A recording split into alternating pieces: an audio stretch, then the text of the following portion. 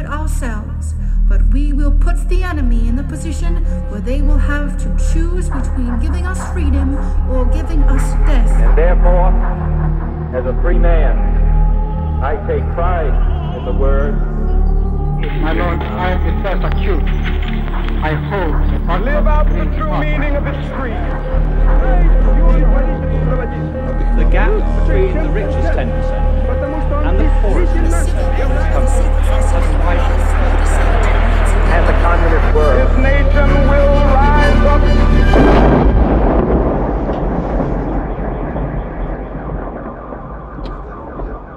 Hezký den, vítejte u dalšího, tentokrát vánočního a svátečního pokračování podcastu Kolaps, který pro internetový deník Alarm.cz společně připravují Jan Bělíček a Pavel Šplíchal. Dnešní díl nebude vánoční jen kvůli tomu, že ho pravděpodobně posloucháte během Vánoc, ale skutečně se bude Vánocům věnovat. Tedy doufám, že alespoň částečně.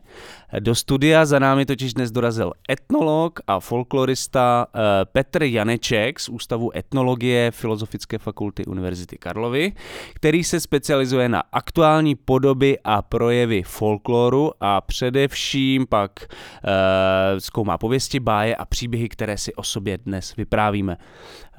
Ostatně řada z vás nejspíš zná jeho sbírku současných českých pověstí a fám, která vyšla knižně poprvé v roce 2006 pod názvem Černá sanitka a od té doby měla hned několik pokračování. I to možná napovídá, že se tady nejspíš dnes nebudeme bavit zrovna o tom, proč máme v Česku na štědrovečerním talíři kapra a jestli je autenticky vánoční spíš jedle nebo smrček. I když vám dvěma s Pavlem samozřejmě tu debatu o těchto tématech nezakazuju, tak třeba k tomu máte něco zajímavého, co k tomu můžete dodat. Zkrátka dnešní Kolaps bude o Vánocích, tradicích a svátcích a o tom, jak s nimi v současnosti zacházíme. A já tady ještě jednou vítám Petra Janečka. Díky Petře, že za námi dnes do Kolapsu dorazil a jdeme na ty svátečky. Super, děkuji za pozvání.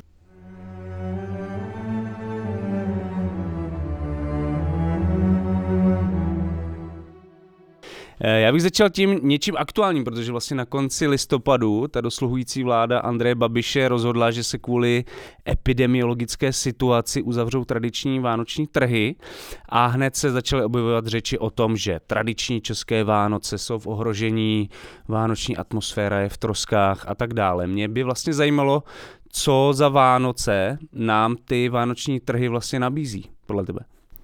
No tak ty vánoční trhy, já nevím, já myslím, že před rokem 89 tady jako několik desítek let vánoční trhy nebyly a předtím se tomu nikdy neříkalo vánoční trhy, ale mikulášské trhy, jo, ještě ve 40. 50. letech, takže když to jednou nebudeme mít, tak to myslím jako nevadí. Oni tam jsou takové jako podivné věci, jako trdelník a tak, takže jako samozřejmě jako patří to té atmosféře, je to tady prostě 20-30 let, v těch 90. letech to ještě tolik nebylo, spíš po roce 2000, všechny tyhle ty tradice hodně vznikly po roce 2000, což je vlastně jako zajímavý. Mě zajímalo, ty jsi pamětník, kdy vznikly ty vánoční trhy a proč, jako pamatuješ si to? Ty mikulášský ne, ale pamatuju si jako třeba... Ne, mikulášský, vánoční. Jo, vánoční, no tak jako já mám pocit, že teda hodně to bylo až po roce 2000, kdy třeba se hodně rozšířilo i pálení čarodějnic, ne, že by nebylo jako lokálně v nějaký podobě, ale takový to, že se prostě chodí masově pálit čarodějnice všude, i v Praze. To je po roce 2000.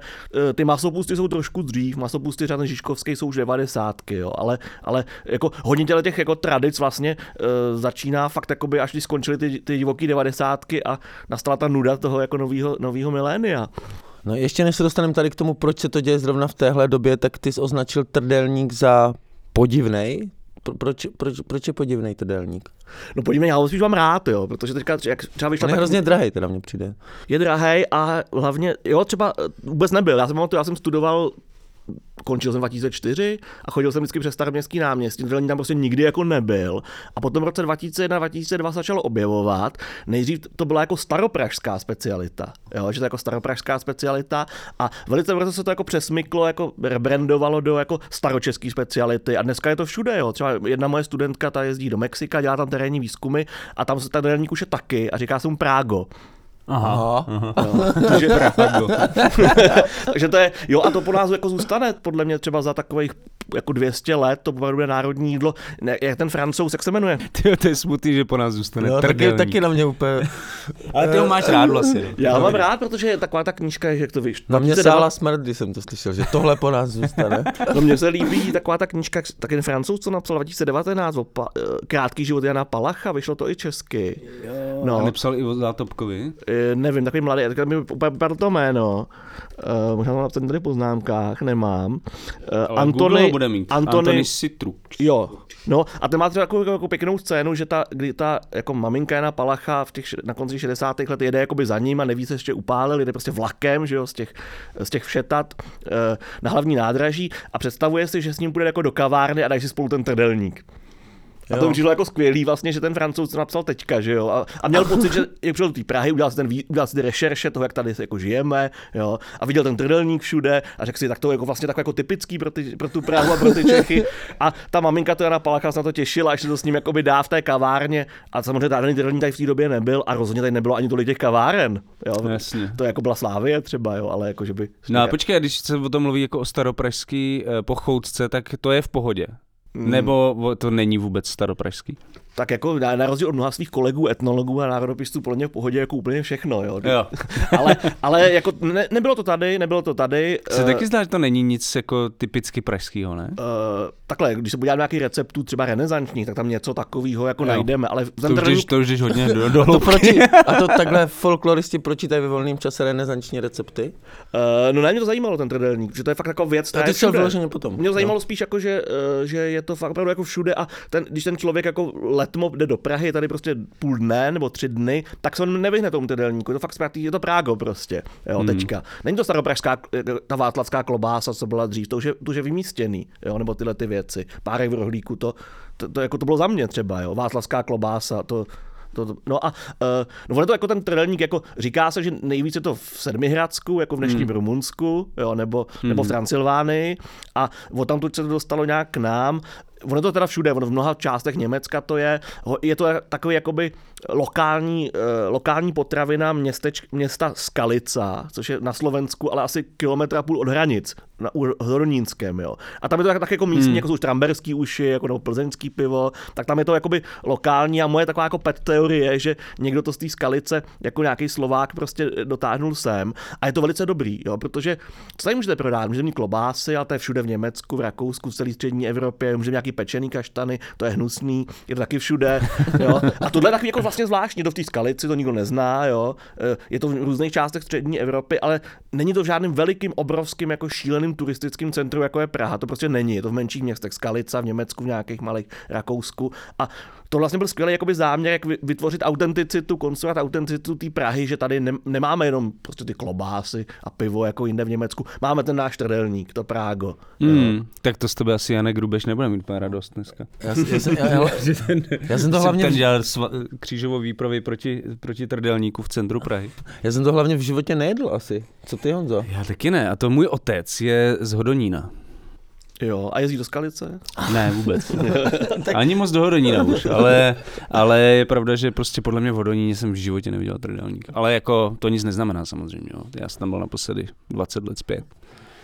A co ještě dalšího se prodává? Co máš ještě tak spojenýho jako s vánočními trhy, tradicemi, Prahou? Je tam ještě nějaký něco podobně zajímavého, jako je ten trdelník? Nebo... Tak to svařený víno taky jako bylo vždycky asi, no, ale jako ty betlémy, to je třeba zajímavý, že jo, ty betlémy, třeba já ještě, jak jsem ten pamětník, tak pamatuju, že třeba betlémy nebyly.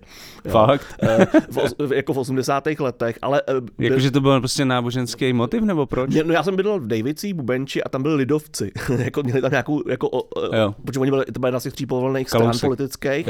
No a tam měli tam takový jako nějakou kancelář nebo co kousek od nás, prostě jsme bydleli a tam oni jako před Vánocema prodávali, nebo dávali, nevím, prostě jako papírový betlémy a přišlo mi to jako hrozně vlastně hezký. Subverzivní to bylo.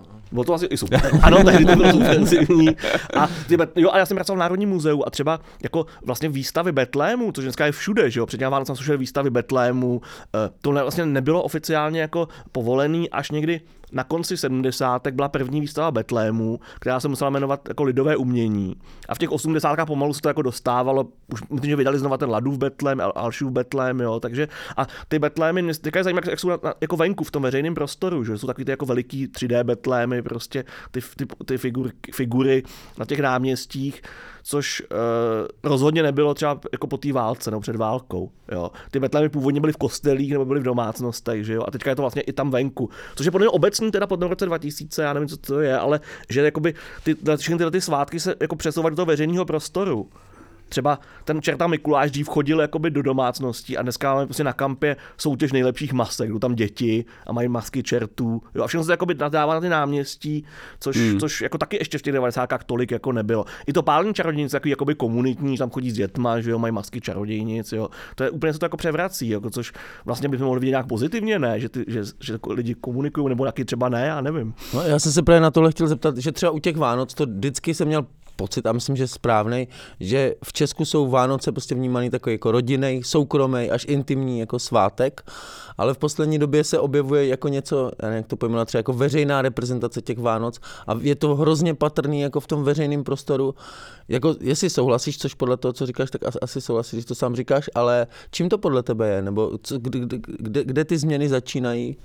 No, to je strašně těžký, jako o tom nejsou vlastně pořádně žádný výzkumy, jo. To jsou spíš nějaké jako autopsie nebo nějaký, jo, třeba i ta vánoční výzdoba je daleko víc, ale to nemyslím jenom, že to je v supermarketech a že to je venku, ale i že i lidi daleko víc dávají ty světla a takhle, jo, podobně jako v Americe, jo. V Americe to povinnost, jo, máte tu v Americe a tam prostě soutěžíte, kdo bude mít jako větší a šílenější vánoční výzdobu venku. A to se mi zdá, že trošku to začíná i u nás, jo, že taková ta jako a já to nechci rozhodně v jednom pozitivně, nějaký veřejný prostor, podle mě to jako je spíš hrozný jako někdy, jo, ale právě, tak teďka mi to taky napadlo, jako, jestli to úplně chceme. Že se lidi jako sdružujou a dělají takovýhle věci. To jo, to je fajn, no, možná. Ale jako tam je důležité, jako po tom roce 2000, ty 90 byly fakt opravdu jako jiný ještě v tomhle a všechny ty svátky se tak nějak jako oni začali hodně dělat třeba městský části, jo. Je tam vliv jakoby těch samospráv, kteří jako získali nějakou identitu, ty národní výbory to moc neměli a v těch 90kách oni rozprodávali ty byty a takhle neměli na to čas asi. Jo. Tak a teď asi už jako nemají peníze, tak dělají tohle, že už. Jo, ta vánoční výzdoba není zase tak drahá, no. No, tak jako jo, to a jako je to úplně třeba na Praze 6 na Kulaťáku byl, že minulý rok nějaký obrovský vánoční jelen svítící, že jo. To bylo hrozně jako kontroverzní. Všichni to nadávali na sociálních sítích, že to strašně drahý a to nehodí, jako jelen nějaký vánoční. A letos to jako neudělali a už ty lidi jako nadávají, že to... Kde je ten jelen? Ten jelen, no. Prostě na tom Kulaťáku, jo. Ten prostě ostradili Koněva a teď i jelena, že jo. Jako, jo, tak prostě to 09 se nezavděčí prostě. A dochází ještě k nějakým proměnám v slavení, teďka konkrétně Vánoc? No tak jako já ty Vánoce takhle nesleduju, ale obecně jako je velká tendence jakoby lidí jakoby zachytit nebo dělat něco, co si mají pocit, že je autentický, jo. Což nejsou ty Vánoce, třeba folklorní festival ve Strážnici, nikdy jsem tam nebyl. Jo, já jsem prostě z Prahy jako nějaký šroubování žárovek, teď mě kolegové zabijou za tohle, ale jako to prostě vůbec tomu nemám vztah, jakoby, jo. Ale když tam jako jezdí kolegové, říkají, že po tom roce 2000 ale posledních třeba spíš několik let tam prostě průměrný věk je fakt jako třeba 18-20 let, jo. Tam fakt jezdí mladí lidi, jako úplně jiná generace. A tohle je strašně jako silný, ale není to nějaká jako nějaký nacionalismus, jo, nebo takovýhle věci, nebo ani regionalismus, ale prostě nějakým způsobem tyhle věci, jako po tom roce 2000 nebo 2010 jsou jako pro velkou část lidí jako zajímavý.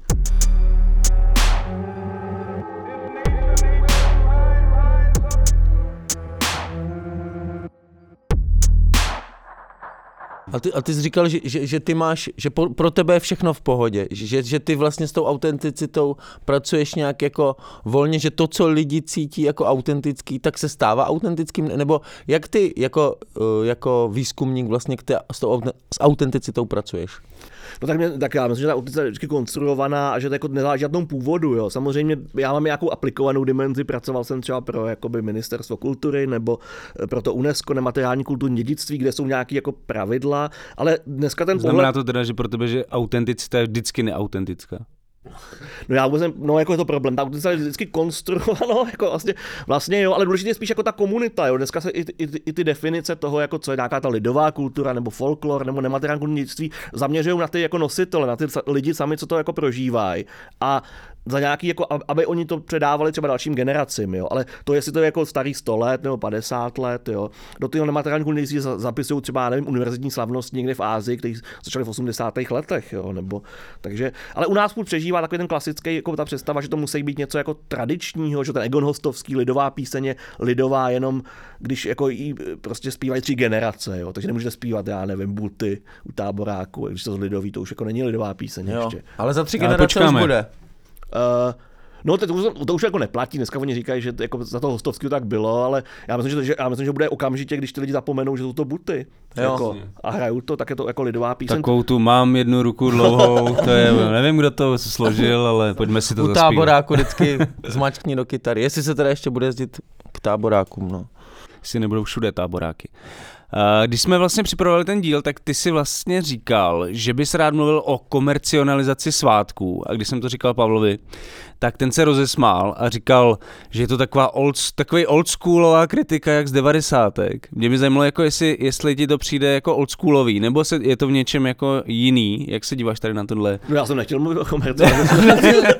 Ale jo, tak to je takový ten to je takový klasický, že jakoby diskurs, že jakoby se to komercionalizuje ty Vánoce. No, že to je taky, jak se nadává, že je konzumní kultura. No. To je třeba s tím Santa Clausem, že v Německu, a u nás to chvilku taky bylo to upalování Santa Clause, že jako vzali figurínu Santa Clause a zapálili, hodili do Vltavy nebo do kontejneru. V Německu je to hodně jakoby silný, tam jsou jako samolepky, jsme to koupit s přeškrtnutým Santa Clausem. Aha. U nás to bylo právě v 90kách a pak to přestalo. Jo. A ten Santa Claus tak jako koexistuje s tímhle. A to bylo jako, že bojovali za Ježíška, nebo? No. A to je taky hrozný, že jo. Protože to dělá Děpold Černin, 109, má tu akci, že jo, jakoby, kdy propaguje to z tradičního českého Ježíška, ale to je konzervativní obrat, kdy on jakoby bojuje proti Santa Clausovi a zároveň prosazuje Ježíška, což je jako malej Ježíš v Betlémě, což podle mě, jako pro velkou část Čechů není ten Ježíšek, co nosí ty dárky, jo. On dělají hrnky, kde je prostě Ježíšek, takový ten jako barokní, ošklivý v těch šatečkách, jako dívčích, jo. A to je konzervativní obrat, jako lidi jako rekatolizace taková, jakoby něco jako Jiří Strach dělá s tím Andělem Páně, což je taková jako ještě plíživější a subverzivnější rekatolizace, jo. Protože to je úplně katolická věc, jako. Tak tohle je vlastně, že jako ten Santa Claus je špatný, prostě je to jako globalizace. Na tom se shodnou všichni. Ale my vám postrčíme toho Ježíška jakoby z toho 17. století, jo, co ty jezuiti sem přinesli, jakoby, jo, což jako vlastně je dobrý, ale jsou ještě horší věci, jo, než ten Ježíšek, je třeba ten Ježíšek České pošty, který byl po roce 2000, kdy právě byla taková velká jako soutěž. To už se jí nepamatuju. No, taky se nepamatuju. Ne, to lidi vyděsnili prostě, to jako je taková. Nemělo to úspěch. A co to bylo teda? No prostě Česká pošta, ona má ten boží dar, že, kde můžete psát tomu Ježíškovi, to taky Santa Clausovský vlastně, že jo, to taky tady vůbec nebylo, že píšete si dopisy, že někdy na severním pólu, oni na božím daru nebo na Sněžce. Na božím daru. A tak tam je to pěkný na božím daru. A na Sněžce taky snad je, jako ta pošta. No, Sněžce je taky pěkný. Tam Klaus tam chodí. Máš tam jeden pól, no, tak to je taková jako. Že se nepsalo předtím jako Ježíškovi. Psalo se, ale jako dávalo se za okno, že jo? Psalo jasně, se takhle asi, jasně, no. Možná něco bylo v 80kách už trochu, no. Ten Václav Klaus je taková jako mikulášská figura, že jsem ta klausovská, jo. ale ten Ježíšek, jo, Česká pošta udělala někdy, to je po roce 2000 taky, jako soutěž vlastně o jako podobu českého Ježíška a dávali ho chvilku na známky a takhle. A to bylo vlastně, na rozdíl od toho Černína a těch katolických, to byl jakoby úplně sekulární Ježíšek a byl taky kluk, jakoby, co měl nějakou jako kulicha, myslím, ve žlutým, byl to hrozně ošklivý. Jo. A pak je ještě podobná iniciativa, která jako taky na poště to je, ale není to pošta. A to taky dělají, jakoby, jo. Že to je taková postavička takového kluka.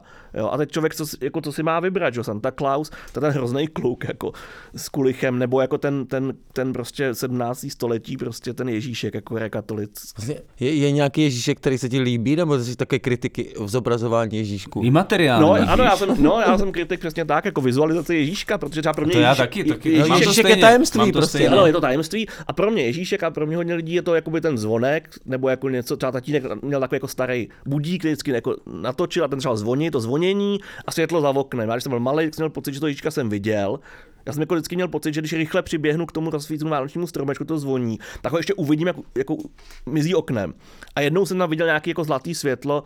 A to je pro mě Ježíšek, jo. Takový to něco, co nemůžeme úplně uchopit. A měl to, já jsem to třeba vůbec neměl, já jsem dokonce dlouho nevěděl, že to má něco společného s náboženstvím nebo s křesťanstvím, že já jsem to měl úplně, úplně bez toho. No to bylo asi běžný, ne? A to je podle mě typický pro toho českého Ježíška, jo. Jako v tom Německu to Christkindl, ale taky to jako dost lidí vnímá vlastně, jako že to není ten Ježíš v té kolíbce a ten Černin to chce jako takhle jako vrátit, jo, k tomu, jak to původně bylo. A podle mě už to jako úplně jiná kategorie jako mýtické bytosti, která vlastně nemusí být nutně jako náboženská. Jo, já jsem taky já jsem třeba Ježíška znal dokonce, jo, i v těch 80kách to nebylo tak hrozný, že jsme to věděli, že to existuje, jo.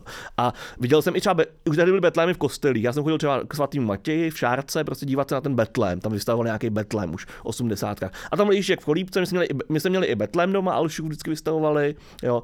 A to bylo něco jiného než ten Ježíšek, co nosí dárky, jo. To vlastně to byly dvě podle mě kategorie. Já jsem to měl taky úplně rozpojený, že to... A já si myslím, že mnoho Čechů to má takhle, jo, vlastně, že ta snaha jako nějak to jako sjednotit, vlastně jako nevím, proč se to děje, no. Takže jako největší nástroje rekatolizace současné je Mariánský sloup na Staroměstském náměstí a Ježíšek. To Ježíšek se rozjel nějak jako podle mě před třema lety, tahle ta akce, jako. Jsou hrnečky, si můžete koupit a chodí se na ty trhy, kde nejsou, takže teďka je ta rekatolizace jako zbržděná, jo, ale... Takže místo komercionalizace jsme skončili u rekatolizace, to je zajímavý, jako. Nebo... Tak u nás je podle mě silná, že jo, díky těm restitucím, jako úplně, jako vlastně je to jako paradoxně v zemi, kde ta církev nemá jako velkou jako lidovou podporu, má velkou politickou, ekonomickou a vlastně jakoby i ten symbolický kapitál je veliký. Vlastně. To je strašně zajímavý, ale protože se divně spojilo s nějakým pseudokonzervatismem jako pravicovým, který by s tím vlastně neměl nic moc mít společného, protože by měl být třeba republikánský, jo, ale tak to nevadí, no, tak je to brikoláž, to my jako etnologové máme rádi, že ty lidi se to jako spatlají. No vy to máte rádi, já nevím, jestli to mám rád úplně já. Tady tuhle kombinaci. A dochází i k jako proměně prožívání Vánoc, protože ty vlastně nakonec se ty Vánoce nějakým způsobem mění, je toho docela dost, i když spíš je to takový, mám pocit, že zvnějšku se mění, že jsou různý tlaky jako na to, třeba ten Černín, jak jsi říkal, a mění se i to prožívání. No, tak to jako já nemám přístup výzkumu, to ty kolegové ze Strážnice, ty to dělají, jako Národní ústav lidové kultury ve Strážnici, tak ty dělají výzkumy fakt tohle slavení a dělají to vždycky a to určitě mají jako nějaký přesný data, to já nemám, ale tím, že to rodinná tradice, já myslím, že se to jako moc nemění. Ty adventní věnce přišly, to je taky taková jako plíživá rekatolizace, že jo, to je katolický. Protestantský původně, jo. No, to je taky tak jako, aspoň, že tak. No, ale takhle je, ten stromeček je protestantský původně, že jo. Ten betlém je jakoby katolický, no. Ale ty věnce taky přišly po roce 2000 hodně, jo. Mm-hmm. Ale to je taková globální věc, to prostě přišlo, že se to dělá všude ty věnce a k tomu adventu lidi chtějí mít nějaký takový jako tradice, no. A taky to podporuje takový ty tvořilky a bydlenky, jo, že to vlastně můžete si dělat ten věnec a to taky vlastně nová věc, no. Co, bydlenky nebo věnce? No obojí, ale ty věnce jsou, a taky ty věnce taky jdou ven, že jo. Teďka už v poslední době hodně si lidi dávají na dveře třeba. Jako bytů. Jo. Jako původně tam neměla taková snaha jako ukazovat ven a ta výzdoba taky je čím dál víc, že lidi jako soutěží tou výzdobou a... Že nejdřív to bylo třeba na stole, pak prostě někde vevnitř jako na skříni nebo já nevím kde a teď už jdeme na dveře a expandujeme ven, no, ale myslím, že tak ty Vánoce vždycky byly takový jako synkretický, že tam byly takový různý vrstvy, že pak ten kapr tam přišel někdy v té první polovině 20. století, spíš 50. letech jako definitivně. Bramborový salát tam přišel po válce určitě, jo, k tomu jídlu. Takže to vždycky vznikají nové věci. Teď máme ty krampusy třeba, že jo, to je globálně oblíbený i v Americe. To já se teda omlouvám, já nevím. Ty nevíš, co je krampus? Nevím. Já taky ne. To je krampus, je alpský horský čert. To je jako čert, takový ty průvody, oni jezdí po kulturácích a předvádějí takový děsivý čerti, ne ty naši. Jo, oni strašej a mají tomu jako pyrotechniku. A ty spojený s Vánocema? No, jako před vánočním obdobím advent. Mikuláš. No, jako Mikuláš, to je to samý jako Mikuláš.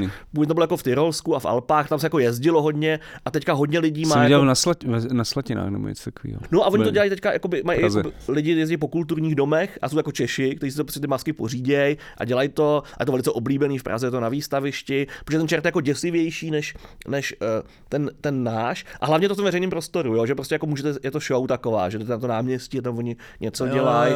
My jsme to taky měli taky na Valašsku, ty čerti furt chodí, že na Mikuláše tam chodí prostě 5-10 čertů, nebo 30 čertů dokonce letos šlo, jo, a strašej, ale jiné to už moc nebylo, jo, tak a i v Americe ten Krampus je jako oblíbený, jo, že tam vlastně, oni totiž nemají toho čerta, že oni mají toho Santa Clause, to je takový, jako strašně, a ta temnota tam chyběla, takže oni jako teďka je to oblíbený všude ten Krampus, no. Tyjo, temnota nám chyběla.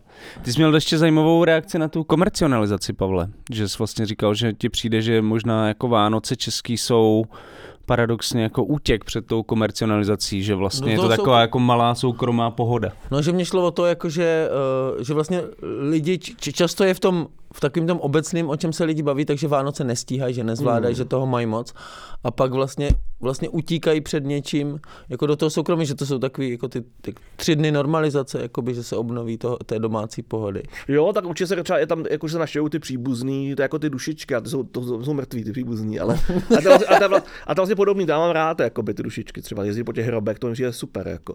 A ty Vánoce, jo, tak já nevím, no tak v komercionalizaci, to se může říkat o všem, no tak já myslím, že třeba Vánoce jako z definice jsou jako komerční svátek, jako ty dárky se dávaly už jako v 19. století, že jo, to byl buržoazní svátek jako v téhle podobě, že jo, původně to bylo ve městech to dělali lidi a dávali ty dárky, no. Předtím se dávali spíš jako symbolický dary, třeba tomu dobytku, že jo, a takhle, ale to obdarování tam bylo jako vždycky, ale jako žijeme prostě v kapitalismu, tak se to platí, no.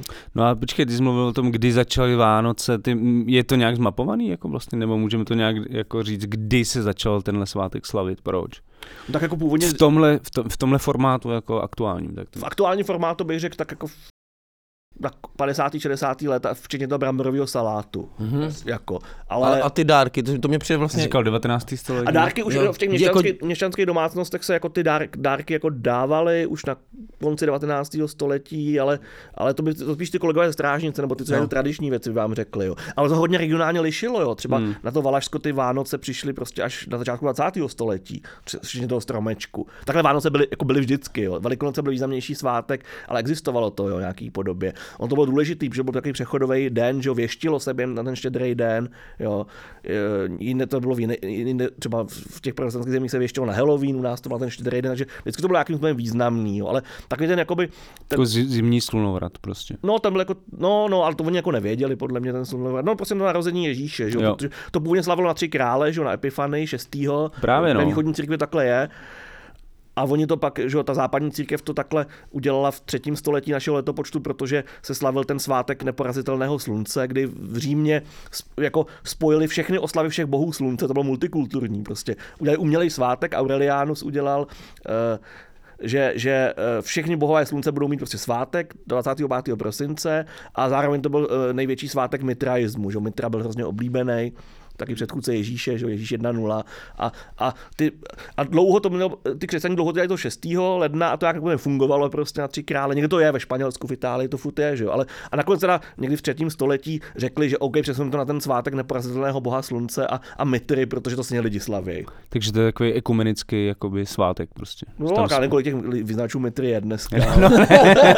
Ne, ty jsi říkal, že slučovali jako... Jo, tak oni spíš to bylo propagandistický účely, ne, aby jak když komunisti přejmenovali Zlín na Gottwaldov. No, ale já bych řekl, že i ta církev jako musela ustoupit tak trochu, jo, že se to neujalo, je těžko říct, no, tak bylo to zhora nějaký, jakoby, jo, nějaký synod. Tak jako ty dušičky, že jo, ty dušičky vlastně udělali až v 10. století, protože pořád se slavili svátky mrtvých, ty pohanský, a oni furt říkali, že to není možný, že v Bibli žádný duchové nejsou, a jo, že prostě, a pak nakonec udělali ten svátek blahoslavených zemřelých a svátek všech svatých, až v 10. století, protože pořád se chodilo na hroby a slavilo se tam, jakoby, prostě celý raný středověk, jo, takže já myslím, že to je jakoby vlastně grassroot, jo, spíš. Jakože... A tak tam je spíš nějaký taky docela zajímavý vyjednávání s tou mocí, no. že ti lidi to dělají, tak oni to jako převezmou, ale rebrandujou to. Jo, to dělají. A řeknou, říkejte tomu takhle a my vás to necháme dělat. Jo, tak samozřejmě, tak to bylo vždycky, že oni jako v tom byli velice dobří, že jako to vlastně nebylo až tak násilný, že ty kostely slavili na těch pohanských jako místech a takhle, že jo, ale ty dušičky třeba to vydrželo dlouho, to byla fakt velká rezistence, jako fakt jako 10. století, to už je, jako u nás je to raný středověk, ale jinde už ne, že jo, v Evropě. A fakt to jako to, no a pak se vznikl ten Halloween, že jo, vlastně, no.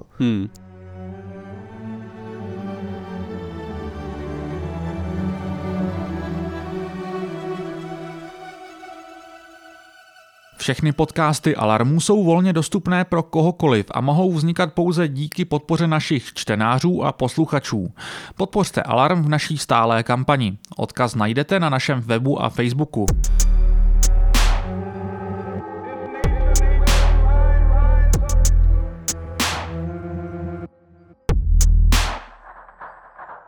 My jsme se tady už několikrát vlastně motali kolem toho tématu nebo nějaký tvojí tezi, že po roce 2000 dochází, ale nejenom v Česku, pokud to správně chápu, nějaký revitalizaci tradic, k jejich vlastně novýmu jako konstruování, obnovování a tak dále. Proč podle tebe k tomu dochází právě jako po roce 2000?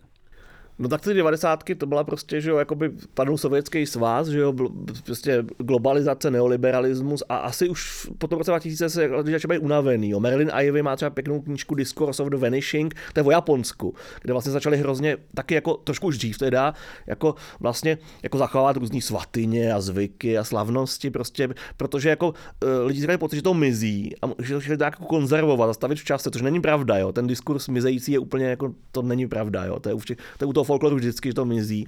A po tom roce 2000, no to je takový, jako vlastně nevím, no, ale jako já to vidím třeba i na těch svých studentech, jo, že ještě před, jako, tam byl upožděný, ale před pár lety všichni jezdili prostě na Erasmus, jezdili do ciziny a za mě, já když jsem studoval, tak prostě všichni dělali, já jsem dělal indiány, jo, prostě navahy a mytologie.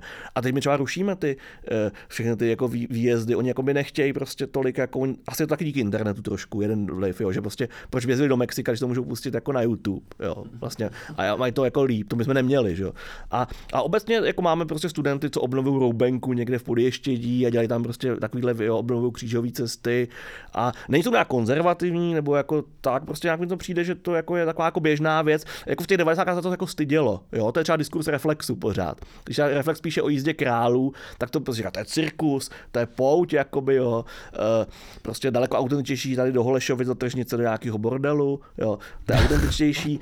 Tak třeba za 50 let, až to začne mizet, tak se to taky začne. Ale co je zajímavé, jako jo, tak můžou mít třeba pravdu, třeba pro mě taky, jako já to taky vnímám z té pražské perspektivy často, že to je jako nějaký jako strojený, jako teatralizovaný, jo, muzealizovaný, ale oni zároveň používají v tom Reflexu ten jazyk autenticity, že to je neautentický, že jo, a to je strašně jako divný a tohle bylo celý ty 90. takhle, že vlastně tyhle ty věci byly vnímané jako, že byly spojeny s tím minulým režimem trošku, ty folklorní festivaly a takhle a takový ty jako mladí měští prostě liberálové to jako vlastně k tomu neměli vztah, jo, k té strážnici a k jízdě králů, jo, asi to bylo někde jiný, jako a začalo to měnit prostě po tom roce 2000, kdy jako vlastně, jako kdy prostě toho Franze Kafku na Staromáku vystřílel trdelník, no. Tak už vím, jaký tradiční svět hájí redaktoři Reflexu. Je to prostě... Bordel v Dejvicích. Bordel v Holešovicích. V Dejvicích nejsou bordely. Jo, pardon. Chápu, že to bude možná časem folklor, protože jako cancel culture a politická korektnost možná je připraví o tuhle tradiční... Tak oni o tom bojujou, to jako... Ale jako když jsme mluvili o tom, že vlastně muselo dojít nějakému novému konstruování nebo revitalizaci různých tradic a svátků, tak předpokládám, že těch Vánoc se to netýká, ale že vlastně ty nějakou jako revitalizaci nepotřebovali, nebo jo? Nebo ne, prostě slavili se někdy nějak jinak? Jako, taky říkám, jako nemám tolik ty data, trošku jo, ale myslím, že tam ta změna nebyla jako tolik, jo. Spíš jako vzniklo to pálení čarodějnice masopusty, masově, jako to je... To pálení čarodějnice je strašně zajímavý, to opravdu jako nebylo, já si pamatuju, já jsem vůbec jako neznal. A jezdil jsem do severních Čech, do západních Čech na chatu, prostě vůbec to neexistovalo. Moji rodiče taky neznali západních Čech, z východních Čech. A poprvé jsem byl někdy v roce 96 třeba, jsem měl s kamarádem do Hořovic, prostě jako za Berounem, na chatu. A tam jako bylo pálení čarodějnic, to šlo jako 10 kluků, prostě puberťáků, vzali si lahváče a pálili prostě na kopci nějaký pneumatiky. Takhle jsem to taky zažil, no, kousek za Brnem. Jo. A ono to jako lokálně bylo, že jo, ale dneska je to prostě jako velice tradiční svátek, který vychází z keltského Samhainu, že jo, a slavil se tady vždycky, ale vlastně já si fakt ještě pamatuju, jako, že to v 90. fakt moc nebylo, jo. Mě první, kdo asi mě vlastně přivedl na nějaký čarodějnice, byli jako free technaři nebo někdo takový. No a to free tech je s tím hodně spojený, jo, já jsem jakoby protože to podobný. Čarotteky a tak. No, čaroteky, no jasně, no. Čáry, tomu říkají. No. Vtipně. No, tak ty free techna byly, že jo, první byly ty Hostomice a takhle, že jo, jako v polovině 90, tak to já si ještě pamatuju. A ty technaři to hodně jako vlastně je to s tím spojený, ne, že by to jako revitalizovali, ale je to a to free techno taky dneska úplně jiný, že jo. Jako v těch 90 to ještě byla taková jakoby městská jako avantgardní věc, dneska je to třeba venkovská věc, jako metal třeba, že jo. No jako, už to tak začíná. Bohužel někteří naši kamarádi to nebudou neradi slyšet, ale jako něco na tom bude. No ale a taky díky internetu, že jo, protože třeba první subkultura bylo emo, která byla jako vyloženě stejně ve stejnou dobu ve městě a na vesnici, protože už byl internet, že jo, a bylo ICQ bylo tehdy hodně, jo, takže ta čarodějnice, to je jako zajímavá věc, i když třeba... A ještě nějaký jiný příklad? například, než čarodějnice tě napadá? Jako potom, ty masopusty byly už v 90kách, ale byly to spíš městský masopusty, jo, ten Žižkovský a takhle. A potom v roce 2000 dělali masopusty jakoby všude vlastně. Jo. A to je zajímavý, že jo, tak někdo by mohl říct, že čarodějnice jsou vlastně špatně, že jo, protože když se podíváte třeba do té Zlatý ratolesti od Frasera, tam je pálení ohňů v Čechách a na Moravě. Je tam toho hodně, on to má od Wilhelma Manharta, to byl takový přední jako etnolog německý, tak je i Zlatá ratolest věnovaná, jo, to je copy-paste v podstatě, ta Zlatá ratolest toho Manharta, jo. To se málo ví, oni ty anglosaští badatelé přepisují ty dějiny a ty Němci jako to vymísťujou. No to je jedno. A tam prostě to popisuje, ale to jsou všechno Sudety, jako německy mluvící oblasti. U nás se ty ohně pálily na svatého Jana vždycky, což v nějakých částech Moravy východní třeba ještě je. Jo, mám třeba kamarádku jako na Valašsku a tam to fakt dělají jakoby v létě, což je jako docela lepší, jo, že je teplo a tak. No a když se podíváte na ty satelitní jako mapy, ty fotky, kde jsou hořejí ty ohně vždycky, tak jsou to prostě jakoby teďka to všude u nás, ale když to byly ty Sudety, jakoby část Německa a ta část Polska, to bylo Německo vždycky. Jo, takže to je vlastně jakoby germánský svátek, německý svátek, u nás to jako nebylo. Čeněk Zíbrit už na konci 19. století říká, že to jednak zaniká, ten diskurs toho mizejícího, a jednak, že to není český svátek, že ho slaví pouze čeští Němci. Jo, a ono to pak jako žilo lokálně a pak po roce 2000 se stalo jako opravdu celonárodní svátek. Mě tady v souvislosti s tím obnovováním tradice, se to takhle dá říct, zaujalo, že ty jsi řekl, že třeba vaši studenti obnovují někde roubenky a narážel asi na nějaký širší trend, ne, že 2 studenti obnovují roubenku. A říkal, že zároveň nejsou konzervativní, že to vlastně není spojený s nějakým sociálním a politickým konzervatismem, takže jde o něco jako vlastně jinýho. Tak jsem se chtěl zeptat, na co, protože já když to poslouchám, tak já v tom vlastně cítím nějakou jako návrat nějakého jako konzervativního smýšlení a vztah, já nevím, k zemi a k regionu. Ale ty říkáš, že to vlastně, no takhle úplně ne, samozřejmě, ale ty říkáš, že to vlastně není konzervativní, že to je ještě něco, že to je spíš nějak alternativní možná v něčem? No je to trošku alternativní v tom, že to je takový jako komunitní a hipsterský trošku, jo, že oni to dělají třeba trošku víc hravě, někteří. Jo, že to nedělají nácci, ale hipstři prostě vlastně. Že to spíš jako když máte komunitní zahradu, obnovíte roubenku, samozřejmě oni se snaží dělat jako autenticky, jo, jakoby. Dináci chodí spíš do toho bordelu dneska. No ne, určitě tam je asi nějaký jako lokální patriotismus nebo jako region, vztah jakoby k nějaký jako jednotce, ale ne jako k národu, jo. Ten nacionalismus tam jako podle mě u nás to není spojený tolik s nacionalismem, ten folklor a ty tradice, jo. Že spíš nějaká jako identita jako lokální nebo regionální. Jsou často místa, kde oni jezdí na chatu nebo k tomu mají nějaký, nebo jsou tamtuť a mají k tomu jako, jo, takže tohleto, ale samozřejmě jakoby je to konzervativní, jo, není to moc progresivní nebo progresivistický, těžko říct. Já si to dokážu představit progresivní, že tam třeba, že to uděláš, nevím, dohromady s Gay Pride, prostě. Jo, ale já myslím, že tohle tam jako v nějaký podobě je, jo, že oni jsou jako inkluzivní jako v mnoha ohledech a není to takový pokus jako vytvořit nějakou komunitu, ale prostě mimo ty centra, prostě v regionech a tak dále. Jo, tak jako to nejsou jenom ty roubenky, oni třeba jako šijou nějaký výšivky, jo, nebo já nechci tak folklorizovat, oni dělají i jiný věci, jo, samozřejmě jako pracují s nějakýma migrantama a takhle, taky tohle existuje, jo, ale nějak tak jako už to není oddělený, jo, v těch 90kách jako prostě migranti, Romové, jet do ciziny bylo super, výšivky, roubenky, totální dno prostě. Jo. A teď to oboje jako stejně, jo, jako symbolicky, že to jako obojí můžete dělat a můžete to nějaký kombinovat vlastně, jo, tyhle ty věci. A ty bys chtěl mluvit o nějakých jako třeba sociologických důvodech nebo toho, proč to zrovna po tom roce 2000 jako nastává? No to by asi nějaký jako sociolog, no já vlastně nevím. Vlastně začalo to dřív, než byla kritika třeba jakoby neoliberalismu a začalo to dřív, než byla kritika globalizace. No jestli je to nějaká podvědomá kritika globalizace, jo, nějaká prostě grassroot, jako. Je to od několik let dřív, než se to začne artikulovat. Protože skončil protesty proti Mezinárodnímu měnovému fondu a všichni se rozjeli dělat roubenky. Prostě. Takhle to vlastně jako chronologicky je. Takhle přesně to bylo. Jo. Že byla prostě Global Street Party, že měnový fond a pak to začíná, ale jako samozřejmě ta kauzální souvislost tam jako asi jako není. To jsou jiní lidi a jsou vlastně mladší lidi. Ty tam ještě nebyli na tomhletom. To byly děti v té době. Jo, no a ty jsi vlastně mluvil o nějaký jako únavě z globalizace nebo prostě z neoliberalismu. No tak se to jako globálně bere, ono to po celé Evropě, když se podíváte, jak se obnovují ty masopusty a tyhle ty věci, tak je to, nebo je to možná jako nějaká únava z té Evropy, těžko říct, ale třeba v té Evropě je to hodně, jo, obecně, jo.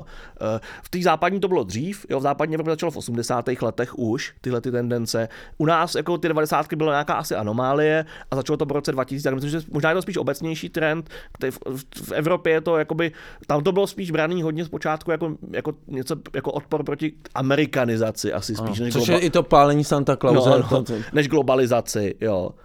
A pak se to přeměnovalo na boj proti globalizaci v 90. na západě a u nás to podle mě nastoupilo až jako v tom roce 2000, ale nebylo to artikulovaný jako nějaký boj, jo. Spíš tak nějak se to začalo objevovat tyhle ty tendence. Že je to možná nějaká snaha o nalezení identity jako různých samozřejmě jako skupin obyvatelstv, protože já si pamatuju třeba ještě, nevím jestli jenom v 90. ale i v 0. letech se hrozně řešilo to, jako co je tradiční české jídlo a že vlastně tradiční české jídlo neexistuje, protože tohle je z Německa, tohle je z Polska, tohle je z Ukrajiny. Takže možná jakoby se nastartoval nějaká snaha jako zjistit, co to teda vlastně je to typicky jako český. A to možná pravda, protože jako ta retorika těch 90. byla, že jakoby ta česká, ale i ty lokální ty nejsou důležitý. Jo, myslím, že jsme Evropani prostě a světoobčani a tak jakoby, jo. A to asi lidem jako jak úplně jako prostě třeba některým jako to přišlo, že to není jako... Že mi přišlo, že jako začali teda některý o tom jako se pídit, co to teda vlastně jako ta českost je, což samozřejmě zase jsme u toho tématu autenticity, co je autentický, co je jako neautentický a možná jako teďka jsme v procesu toho jako znovu vytváření nějaký jako... Jo, jako je to možný. Třeba ten trdelník je vyloženě komerční věc, že to někdo se inspiroval jakoby ten trdelníkem, tak to jako vyrobil. Ale jako já znám dost mladých lidí a nejenom dětí, jako i mladých lidí, mají pocit, že ten trdelník tady už byl od jak živa a vlastně mají i k tomu vztah, jako, že to není hrozný, jo, že je to jako vlastně, jo, že to je naše. Jo, je to naše prostě. Prago prostě. Jedu prostě do no jo, já třeba jako kamarády mladý z Plzně a ty prostě jedou do Prahy, dají tam ten trdelník a vlastně mají jako dobrý pocit, jako splněný, odfajfujou si to, že by na tom Karlově mostě a dali si ten trdelník. Jsem v životě neměl. Já taky ne, já jsem možná dneska koupil. To si musíme dát. Petr tady ukazuje palec nahoru. Není to bude špatný, jo. Teda říkal velký tyho fanda.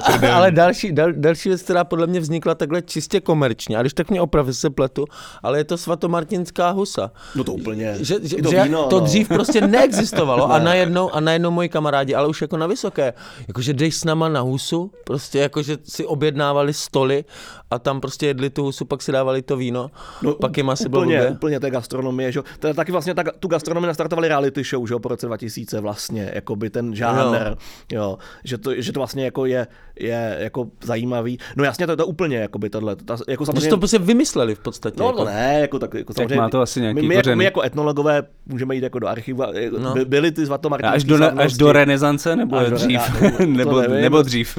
Prostě bylo to, a možná bychom našli nějaký jako časoprostor, kde se to třeba dělalo, jo. Možná třeba na tom Slovácku někde to bylo, já nevím, jo, jako to víno. Jako, já mám třeba kamarádi na Jižní Moravě, Slovácku a jako ty mi tvrdí, že to jako dělali vždycky. A tak oni potřebují vždycky vymluvu, aby se mohli... To tvrdí, ale teďka všichni, že to dělali vždycky. Ale jako tam třeba... Já upřímně říkám, že se to nikdy nedělá. Třeba 2012 poprvé. No určitě, to víno husa začalo, ale taky ty lidi jsou takový prostě zbohatlí. No. Je to tady takový jako, blahobyt. Je takový blahobyt taky a ten generuje tyhle ty věci hodně. Jo, že jako... že nevíš, co s prachama, tak si vymyslíš tradici. No on není tak úplně levnej, že jo. No proto jsem ho nikdy neměl. Já ho měl jednou právě. Ale dobře, teda hodně se do tebe jako otisknu. tak rozesměješ, když o něm mluvíš. Protože mám ještě pořád vám v sobě jako člověk, jako to, že je bizarní ten trdelník prostě. Protože třeba na tom, že okolo toho Staromáku, jaké prostě jsou ty, tam mají třeba 15 druhů trdelníků, úplně vším možným, že jo, to je jako neuvěřitelný, ta kreativita. To tak nebylo, že to bylo nějaká jenom prostě pečivo a možná třeba nějaký obřadní pečivo to možná bylo, jo. Ale ty máš zároveň taky jako demokratický pojetí té autenticity, takže to, že někdo vymyslí nějaký hospodští svatomartinskou husu, aby vydělali, vlastně ničemu nevadí, protože pokud to ty lidi vezmou za svý a nějak to prožívají a scházejí se, tak je vlastně všechno úplně OK. Což evidentně dělají. No tak jako, já nevím, tak mohl bych mít jako roli toho arbitra, toho odborníka, jako akademika, který řekne, tak tohle je ještě autentický, tohle ne, no tak jako, mě to úplně není blízký, ale já to můžu trošku dovolit, že dělám ten moderní folklor, který jako není autentický. Tak to je postmoderní folklor. No, jako. Nebo já nevím, jaký to je prostě, no. Ono to taky není pravda, jo, protože plno těch městských legend vlastně je strašně starých, jsou starověkýho Říma, jo, taky bych mohl se hádat, že to je autentický tradiční folklor, jo, ale jsou to lidi, kterým se třeba nelíbí tohle, co dělám, jo, že to nejsou ty pohádky, nebo Jo, takový to tradiční, že to je taky globalizovaný, protože to prostě z Ameriky, ty příběhy. No tak všechno chodí z Ameriky dneska, že jo.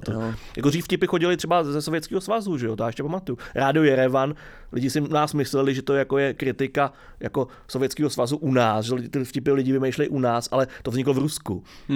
V ruské části Sovětského svazu a odtamtud se to jakoby šířilo, jo, vlastně po celém východním bloku až k Reganovi, že jo, který používal při těch svých projevech, to Rádio Jerevan. Takže no a dneska to tak není, že jo. Jakože dneska máme všechno z Ameriky, ten folklor. A i když je něco v Rusku, tak to přijde z Ameriky. Třeba ta Modrá velryba, jako ta online hra sebevražedná, že jo. To prostě bylo v Rusku, ve východní Evropě. U nás vůbec to jako nebylo. A až o tom začali psát v Americe, tak to přišlo k nám. Jo, což je úplně jako strašně zajímavé, jak se ty globální toky jako folklorní úplně jako otočily. Tak to je asi tím jazykem, ne? Asi jo, ale v minulý režimu to nebylo tak nevyrovnaný, jako ono to chodilo i z toho západu, jo, jako ty příběhy. A třeba ty městské legendy chodily k nám i z západu, evidentně. Jo. A ty vtipy třeba z východu, bylo taky jako vlastně demokratičtější, tak je to fakt všechno jenom z toho západu, ale to asi je problém i toho Ruska, jo, jako to. Jako negenerujou vtípky ani nic jiného. Oni tam třeba vyvolávali pikovou dámu, vždycky holky jako vyvolávají duchové, jo, piková je dáma, a teď tam mají taky tu Vladimiry. To se neubráněj. A ty, když sbíráš tady ty příběhy, tu Černou kroniku nebo ty novodobí městské legendy, jsou nějaký, který se vážou přímo k Vánocům?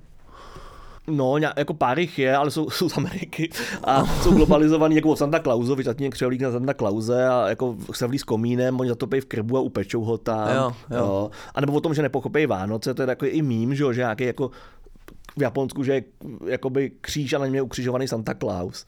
Že to jako nepochopí ty Japonci. Ale vyloženě jako to téma moc není, no. Tak jsou jako městské legendy o nějakých třeba rodinných slavnostech a večeřích. To se může vyprávět, že to je jako Vánoce, ale ty Vánoce jsou takový jako téma mimo to. Rozhodně teda jako zdá se, to jsou výzkumy v Americe, třeba Jan Harold Bernstein to dělal už jako na konci 80, takže nejvíce ty městské legendy vyprávějí okolí Vánoc, jako před Vánocema těsně. Což je braný hlavně tím shoppingem. Protože hodně městské legendy o tom, že ten nákupního centra tam vás někdo zabije, nebo znásilní, nebo unese vám dítě. Jo. A ty lidi jako hodně chodí, jako prostě čistě jako každodennost, že chodí do těch nákupních center víc, jsou tam častěji, tak ty městské legendy se víc šířej. Že oni si to jako spojí s tou každodenností. To je covid, ty městské legendy. No.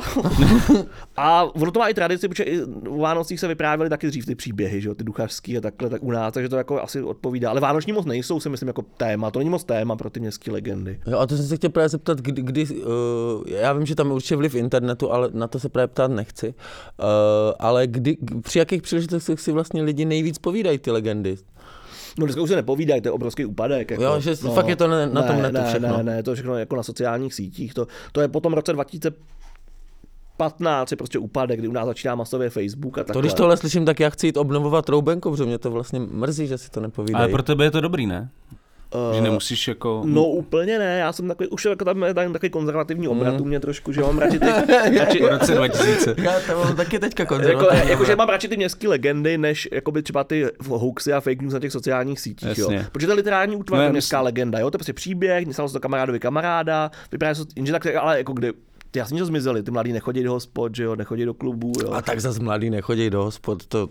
No, jako zajdou, no. Tak kvůli covidu asi jako míň, no, samozřejmě. No, spíš si nakoupí flašku a piju někde v parku, jo. Tam by to mohli vyprávět, no. Ale... To bychom dělali taky, když jsme byli mladí. No, protože jste neměli prachy. No, právě. My jsme to taky dělali. My jsme do klubu teda. Fakt, Pražák, no. Ne, jako později, jo, samozřejmě, jo. Ale myslím tak třeba na Gimplu.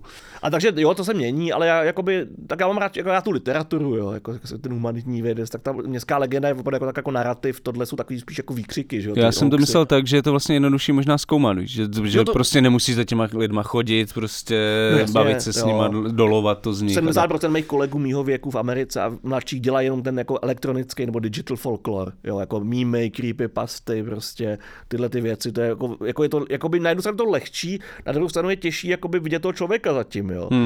Když to někdo jako jenom sdílí a dává to na timeline a přeposílá, to neznamená, že tomu jako věří, že jo? To říkají ty elfové a ten dezinformační diskurs, že jako někdo něco sdílí, tak hned je jako prostě agent Kremlu a troll. Jo. Takže na jednu stranu to lehčí dokumentovat, ale těžší jakoby. Jo, já třeba mám rád takový ty přeposílaný e-maily, co si posílají u nás hlavně spíš, teď to bude úplně jako totálně jako hrozný, jako starší jako důchodci, prostě, jo, já mám několik sousedek u nás v Nuslích a ty přeposílají každý večer třeba 5 mailů. A tam což jsi zaúkoloval. No, ne, vlastně oni nějak... To dělají sami. Ne, oni jakoby věděli, že já zkoumám ten internet, jo, ty internety. A zeptala se jako jedna, jestli to chci taky posílat, tak jsem říkal, jo, vlastně. A to je zajímavý, jo, to je prostě to vlastně generační věc, že jo, tu dneska... Tam a to jsou ty řetězáky, jako... To jsou jako řetězáky, jsou tam jakoby vtipy, často hrozný úplně, jako rasistický, jako úplně šílený, ale i normální. Pak tam jsou jako prostě ty PowerPointové přílohy, to je super, jo, ty štěňátka, motivátory a třeba jako hezký, jak je to hezký někde v Číně, jo. To je strašně zajímavý jako žánr. Ale třeba pro ten dezinformační diskurs, tyhle lidi jsou vlastně ty dezinformátoři, že jo, si to přeposílají, jo. Ta paní prostě, já nevím, Nováková, ale ona není, ona to přepošle prostě jako 20 lidem a jako teď to přepošlu třeba dalším 20 lidem, jo, ale ona to třeba ani nečte, já jsem jako dělal z ní jako interview, jo, a ona jakoby, když jí zaujme ten název, tak to rozklikne. Jo, nebo tam první jako dobrá, ale když to přijde třeba jako, že to nezajímá, tak to nerozklikne. Ale ani... pošle to, že někoho by to mohlo zajímat. Ale každopádně to pošle všechno jako dál, to se dělá takhle. Že se to tak odpracuje vlastně, ale... No, ale to přijde jakoby vlastně třeba těžký, že vidět ty lidi na tom, jo. Protože každý může to na tom reagovat jinak. Já myslím, že většina to prostě jenom přeposílá všem kamarádům a je to taková zvláštní jako solidarita, jo. To se mi vlastně líbí, že je to komunita, že oni to neposílá úplně každému, ona to posílá tomu, kdo jí dá e-mail. Jo. A koho jako osobně zná. Vlastně, jo. Ale samozřejmě pak se to může jako jít jinak s tím potom, no, ale... Takže vlastně jako nevidíš ty emoce, co mají lidi při čtení těch textů. A ty motivace hlavně, že jo, jestli je platí Putin teda všechny, že to posílají, jako třeba já nevím, kde bydlíš to, co tam máš za paní sousedky. Taková chodí nakupovat těch arkády, párkrát, tak asi jako na to má, no, no. Ale to je taky vlastně jako takový, jo, že na jednu stranu to je jednoduchý, jakoby, je to jednoduchý dokumentovat, těžší je to analyzovat a podle mě hrozně těžké to interpretovat, jako tyhle ty jako strategie, jak ty lidi s tím pracujou, jo.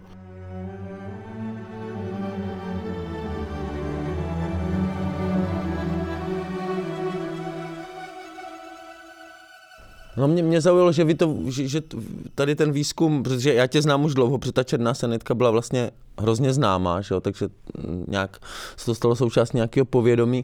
A pak mě zaujalo, že když jsem po mnoha letech zase narazil na tvé jméno, takže že právě už si mluvil v souvislosti s těma fake news a tady tímhle, že to vlastně, že ta folkloristika, ten obor to vzal jako, nechci říct za svý, ale že řekl, jo, tohle je ono, to je to, co se dělo dřív, tak teďka se to vyjadřuje tady tímhle. Což mně přijde třeba, že to není úplně takhle jasný, nebo že rozhodně jsem to intuitivně takhle nevnímal, že to je to stejný. Jo, je to trošku jiný, ale na druhou stranu je to nějaký typ jako informace nebo textu, se kterým jsme pracovali my vždycky. No a ty máme možná pocit, že nám to ukradli takový ty jako větší disciplíny, sebevědomější a pak nějaký jakoby třeba ten jako takový ten security studies diskurs, který bezpečnostní, antidezorční, takže možná taková trošku obrana z naší strany, jo, protože my jsme na to zvyklí, ale jo, my jsme třeba objevili pohádky, jo, v 19. století, to nikoho nezajímalo, to byl trash, prostě právě ten povl na vesnici, jo, ty socky prostě, jo, že jo. A to nikoho nezajímalo a pak najednou to byly ty psychologové, že jo. A teďka jsou to nějaký hlubiny v tom, jsou ten Bettelheim, jo, a Erich Fromm a vlastně to strašně jako univerzální hlubiná věc. A už nám to ukradli. A každý se toho Bettelheima a každý se toho prostě Ericha Fromma, jo, a Josepha Campbella. No, Jordana Petersona třeba, pokud to je extrém. A my už jako my jsme objevili, dělali jsme to poctivě prostě 200 let, jo. A podobní jsou právě i ty městské legendy, nebo ty konspirační teorie, že my jsme dělali dávno ty konspirační teorie. No. Dělali trošku nějaký politologové a tak, jo. A teďka taky, jo, to dělá, takže možná taková obrana toho našeho. No, teď je to hybridní válka, že jo, takže to už dělají bezpečnostní experti. No, přesně. Ale my jsme jako dělali vždycky, jo, třeba už v 70kách ty konspirační teorie, bylo to jako nějak chápaný jako jinak, jo. No, a jak jste vysvětlili, že teďka je takový téma jako velký, ty sociální sítě, no. Jako no a co s nimi jako speciálně? Tak já nevím, co to asi ty security studies bych tomu řekl. Já nevím, podle mě to bylo vždycky, akorát to nebylo vidět. Jo, jako i tyhle ty jakoby dezinformace nebyly vidět, že se šířily orálně, nebo se šířily, jo, ten protiproud a tohle, že jo. Osud.cz to prostě byly, za mě to byly weby placený.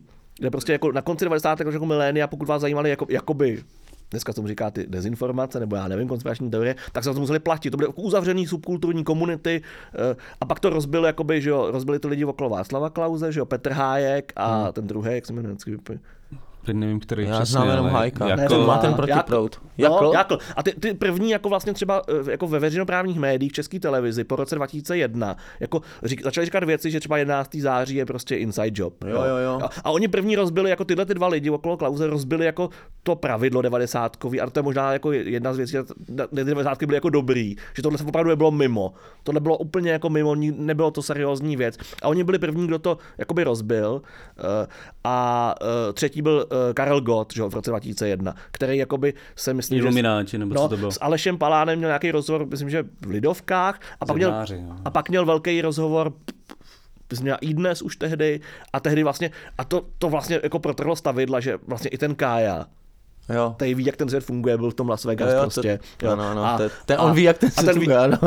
A tyhle tři osoby jako vlastně podle mě jako nejvíc jsou sociální sítě a tyhle tomu otevřeli jakoby, jako cestu, jo, že, protože vždycky musí být někdo, kdo to udělá jakoby, z těch jako veřejných osob a to jsou tyhle tři to byly. No a Hájek myslím dokonce zpochybňoval evoluci člověka. Že jo, tam, nejsme to opice a takhle. No. A ten je jakoby konzervativní, jo. A to je právě takový ten oldschoolový, jo, že vlastně jako je to nějaký světonázor jeho a prosazuje to. Ale dneska taky jako, já nevím, to tekutý je debilní slovo, ale jako, že prostě jakoby, to jsou různí lidi, co tam jsou v tomhle, jo. Ten jako, Hayek je fakt oldschoolovej, ten byl klidně v 60. letech bojovat jako kreacionista prostě, jo. Že byl konzistentní. Když to je autentický.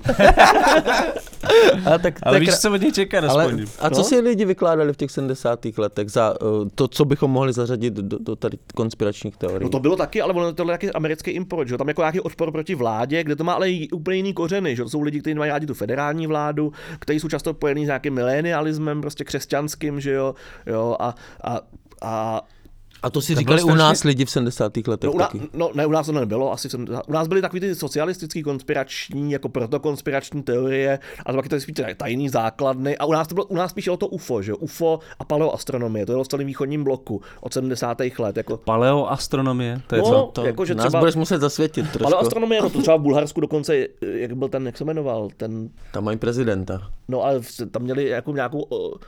Co? Dceru prezidenta někdy v 80. a ta právě v tom jela a dělal nějaký obrovský jako vykopávky, že stát to i platil v 80.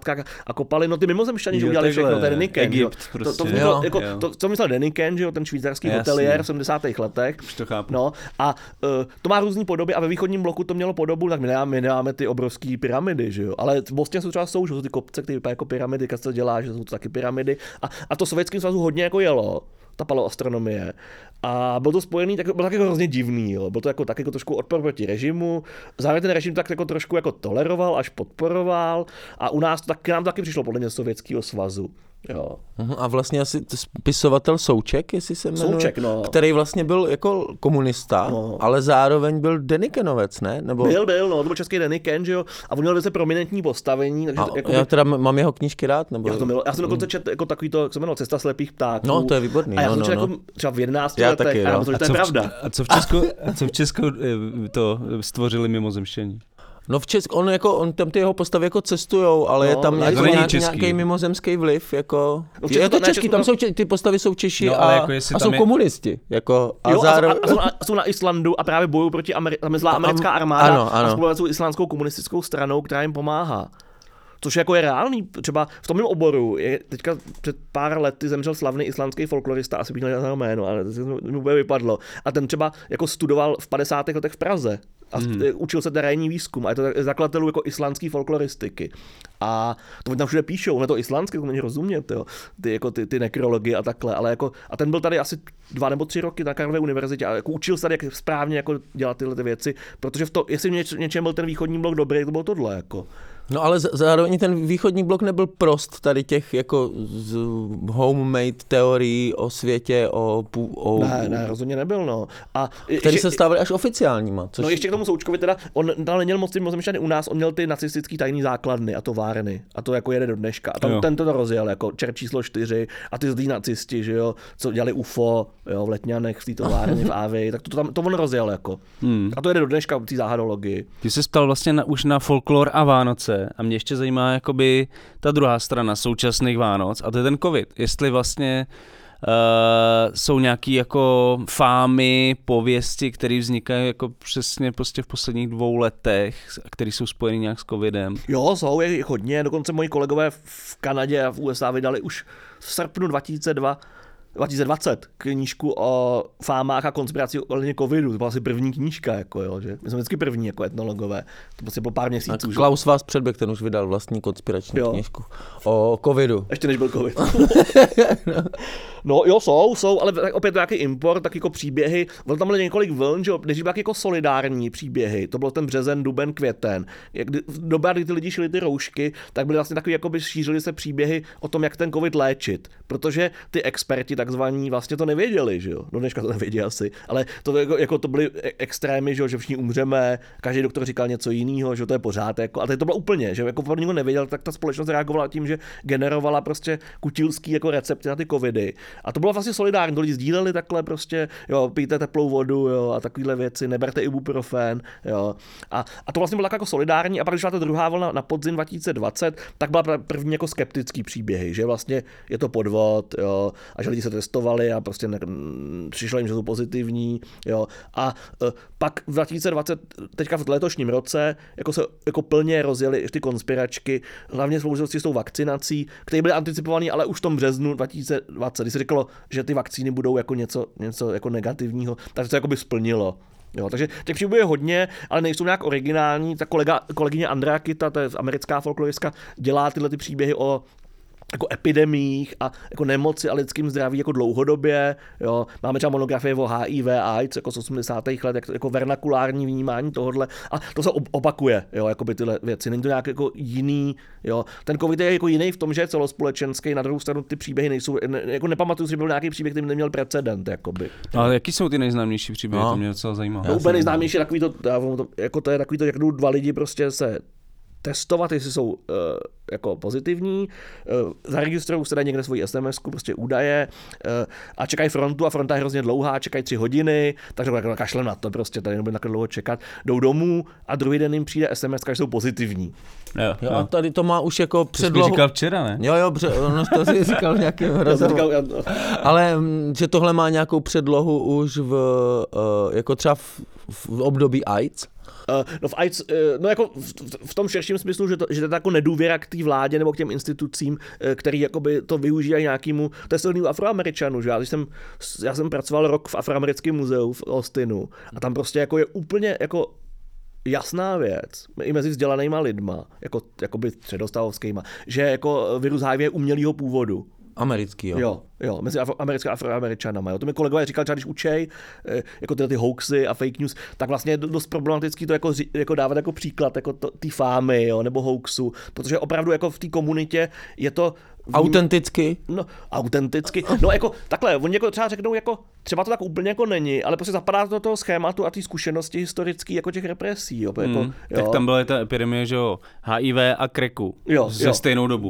A možná se to jako spojilo. A krek je to samý, že byl jako uměle jako zavedený do těch komunit. A teďka jsou to 5G sítě, že jo? Protože 5G sítě, ty vysílače se staví hlavně v afroamerických čtvrtích, jo. Což je proto, že tam je třeba nízká zástavba reálně, jo, že to zastavuje to vlnění, jo. To má jakoby jako technické důvody, ale samozřejmě ta historická zkušenost je jako jiná, jo, těch komunit, jo. A vlastně to je spíš jako nějaká metafora, jo, nebo symbolický jazyk. Já myslím třeba, že by něco podobného mohli mít Romové u nás.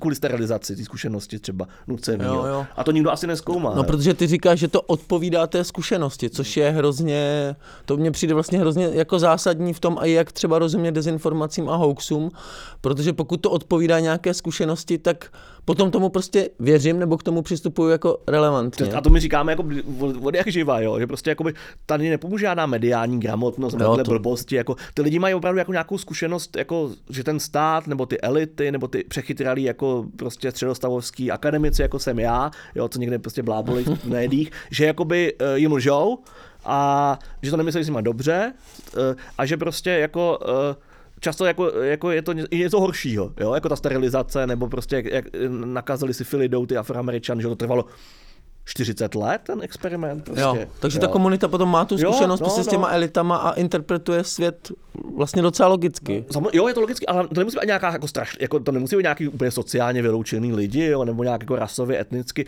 To může mít nějaká jako třeba pocit nespravedlnosti, jo, že prostě jako někdo jako lhal vlastně v těch médiích, nebo jako tu pravdu popisovali jinak a lidi mají pocit, že už jako lžou pořád, jo. Takže já nevím, jestli jste četli ten román Colsona Whiteheada Podzemní železnice, když jsme mluvili o tom syfilis, že vlastně když jsem to četl, tak jsem říkal, že to je sbírka jako úplně jako šílených jako věcí, že ono to ještě má takový jako fantasy rámec, takže to působí strašně jako uměle, vymyšleně, ale vlastně jsou to všechno jako epizody z posledních 150 let ve Spojených státech, jako afroamerická zkušenost. Jo. Já jako nejsem nějak woke, nebo nemám k tomu moc zkušenost, jako, ale jako třeba jak jsem pracoval v tom muzeu, tak jsem fakt jako pochopil, jako, že ty Američany bílí je jako možné nenávidět. Já jsem přišel, než mě jako by neměli rádi, protože jsem byl bílej, že jo, byl to prostě problémy, jo, ale pak pochopili, že jsem Čech, to vůbec nevěděl, jako co to je. Co to je, no, to je v Americe super. Já jsem si tě právě představil jako v Austinu, v afroamerickém muzeu, jako že to mohlo být docela zajímavý. No tak my jsme museli, jo, to ještě bylo hrozný, jak ty jakoby středostavovský liberálové nutěj pomáhat těm Afroameričanům, že jo, ale přitom jako nikdy nebydleli, že jo. A ty tam nebyl jako dobrovolně, nebo? Ne, no, jako úplně ne, protože jsem byl jako student a jsem byl kurzy a v rámci kurzu jsme museli tam mít takovou nějakou praxi, jo. A protože jako musíš do afroamerického muzea, nemůžeš do jako běložskýho. Nebo nějakýho kovbojského muzea. Jo, jako to je jako vlastně strašně pokrytecký, že jo, v té Americe, že nemůžeš do kovbojského muzea dělat praxi, musíš do toho jako afroamerického. Ale já tam bál já jsem měl autobusem, protože jsem neměl auto, že jo, prostě jsem v Evropě, jsem měl pocit, že můžu jet autobusem. To byla chyba, že jo, protože taky to znám ze St. Louis. No a ten autobus vlastně postupně vystupovali bílí a vystupovali jako černoši, afroameričani, pak i řidič vystoupil a nastoupil Afroameričan. Fakt. No. A já samozřejmě jako jsem přijel z těch Čech, že úplně jako no a ta komunikace byla taková násilnější, na mě pokřikovali, tam nějaký lidi u stánku s hamburgerem a pokřikovali na mě, jo, prostě, tak jsem říkal, tak to jako fakt, jako to je, mě chtějí zabít, jo, tady. A bylo taky divný, ale pak když pochopil jsem Čech a já jsem ten narrativ postavil, tak jsme jakoby taková jako kolonie. Chudá země, kolonizovaná trošku těma Američanama dneska, jako. A tak to úplně byl největší kámoš a pak jsem fakt seděl a fakt jako hodně jsme strávili čas, co jsme nadávali na ty Američany vlastně. Jo, ale tak to bylo tak jsi se získal. A tak to možná jako ten narrativ byl podobný třeba i v těch 50. 60. letech, jako myslím Československo, afroamerický intelektuálové a tak dále. To jsem jezdili, no, ale a tohle byly jo, vlastně. Jsi napojil na tohle. A to bylo jako, já jsem nechtěl nějak udělat jako trik, nějaký raport, jo, ale vlastně mi to i sedlo. Jo, je to pravda? Tak je to pravda. Byla to autentická, prostě tak ty kultury přišly podobný, vlastně ta česká, afroamerická, jako menší, jako větší taková jako takový agonický, víc jako agresivní, pasivně agresivní obojí a daleko méně jako pokrytecký, což je ta jako puritánská, jako obecně ty protestanti jsou pokrytecký, to my nejsme. Jo, tak to rád slyším. Taky to bylo na jihu, že jo, takže tam je to takový víc jako v pohodě, podle mě. Takže pro tebe velká zkušenost asi. To už dávno, jsem byl ještě jako woke. Zkušenost. Woke nebylo asi v té době ještě, to jsem moc nedělal. A bylo tak jako proto woke, ale vlastně to nebylo tolik, no. Jo. A tím se dostáváme k jedné z tvých dalších věcí, co ty říkáš a která se mi líbí, že folklor je sice konzervativní, ale že vždycky stojí na straně těch obyčejných lidí.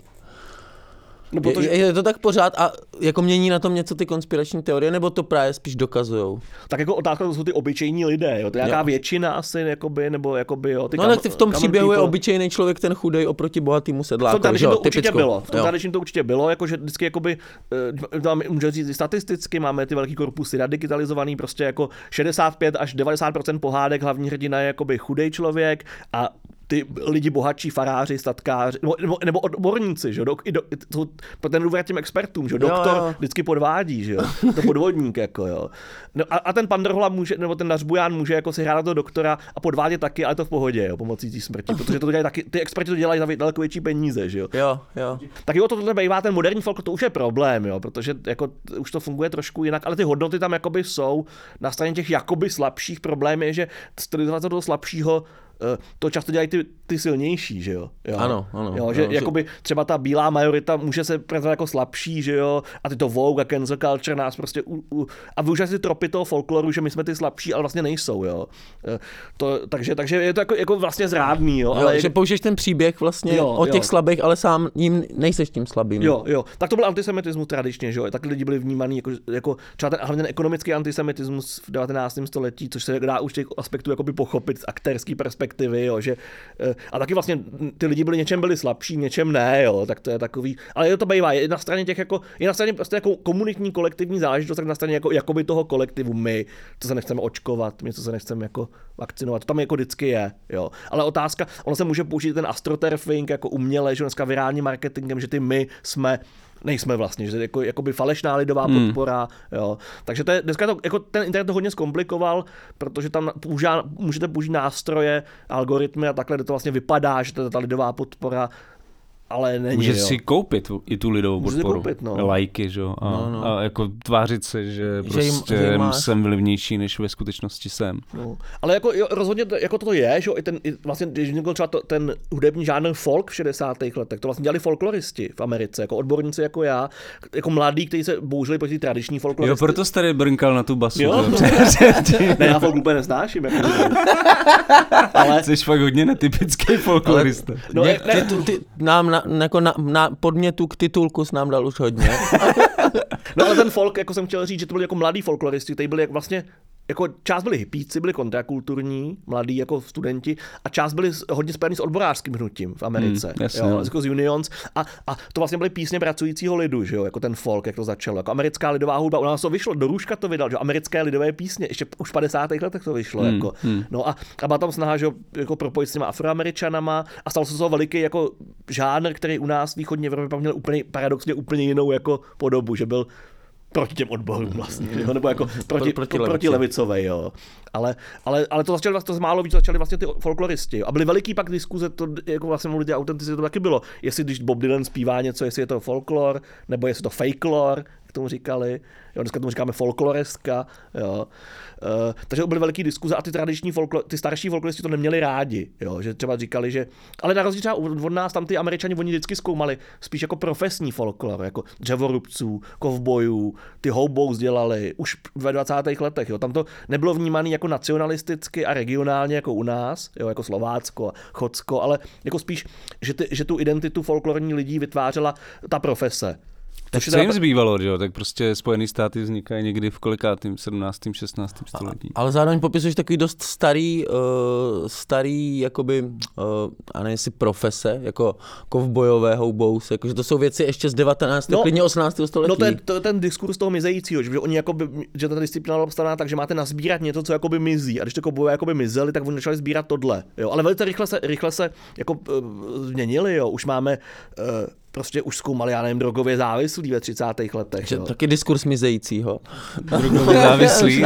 Feťáci už mizej, to už není ono. No, to jako dělali, no, jako na heroin, no, oni mizej jako v podobě těch individuí, že jo, no, ale tak kde to mizí? Já si myslím, že jo, v těch 70. že vlastně byla nějaká, jako, že to byla jako kontrakultura s nějakým jazykem, slangem a když třeba ten crack nebo něco to změnil, jo, že vlastně taky to jako mohlo mizet, tohle. To oni měli taky, ale vždycky mě to přijde zajímavý a to málo se u nás jako dělá, že ta identita byla spjatá s tou profesí, třeba s továrnou, kde lidi pracovali, jo. Tak to byla ta identita vlastně, ne, že jsem jako Hanák nebo Chod, ale že jsem jakoby prostě třeba tiskařský dělník, nebo ten kovboj, jo.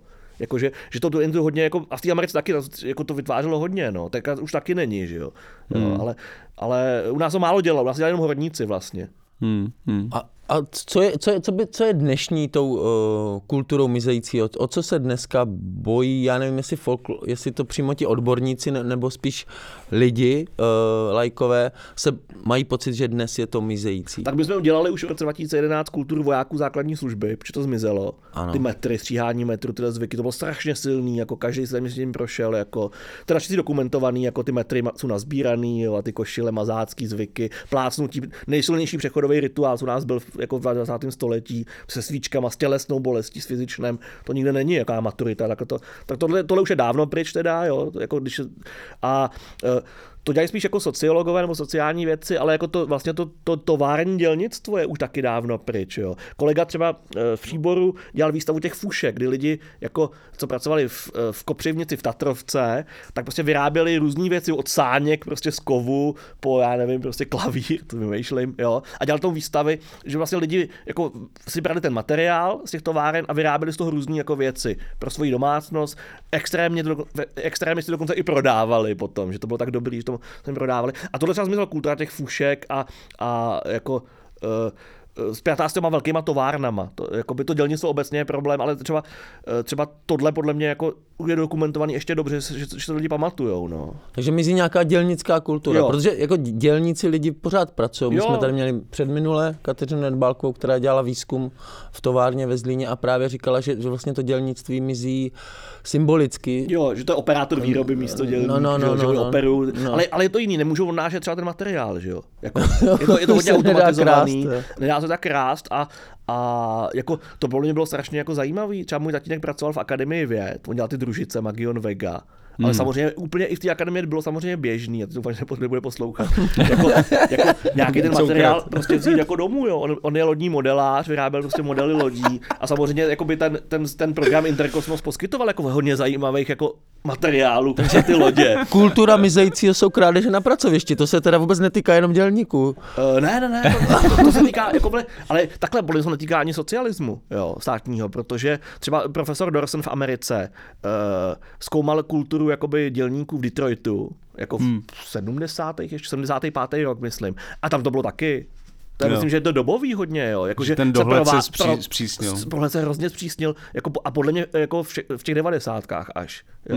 Že tam se úplně, třeba v tom Detroitu měli úplně stejný příběhy, že prostě se hrozně kradlo a byl nějaký zlej vrátný, který prohlížel, jako ty dělníky se nevynášejí něco a vždycky tam měl nějaký jako týpek prostě s trakařem, s kolečkem, on vždycky prohledal ho, jestli něco nemá, jako kolečko bylo prázdný, jo. A on takhle jezdil prostě furt a pak se zjistil, že krade ty kolečka. Jo, třeba jako to je i u nás taková historka, no, jo, to i sfilmovali, Pavel Liška tam hraje, jo. A to bylo i v tom Detroitu a ukazuje to, že ta kultura toho jako jak to nazvat, jo, ale prostě podle mě to úplně jako v pohodě, jako využívání té instituce k tomu, že se jako přilepšíte, tam byla taky, jo, tam kradli auta, jo, v tom Detroitu třeba normálně, jakože, jo. Takže já si myslím, že třeba je hrozný ten, jako špatný ten 90kový narrativ, že ten západ byl jako jiný než ten východ, tohle bylo dost podobný třeba v tomhletom, jako. Že jak jsi bylo takový, jako z cizího se nejlíp krade, nebo jako ze státního? Z cizího krev neteče, ne to... Ne, to bylo, kdo nekrade rodinu, no. Ale já myslím, že to bylo jako tam, jako ty mazáci a jako ty mazáci a ty bažanti a takhle to prostě bylo jako tolerovaný vlastně tou institucí, jo, a jakoby tou společností. Oni to taky ty důstojníci věděli, co tam děje, nebo jo, a ten vrátnej, jako no to nějaký, ale pro nás zajímavý jako etnologii, že to bylo jakoby jako to byly nějaký hranice, že jako nesmělo se vyloženě krást, to ne.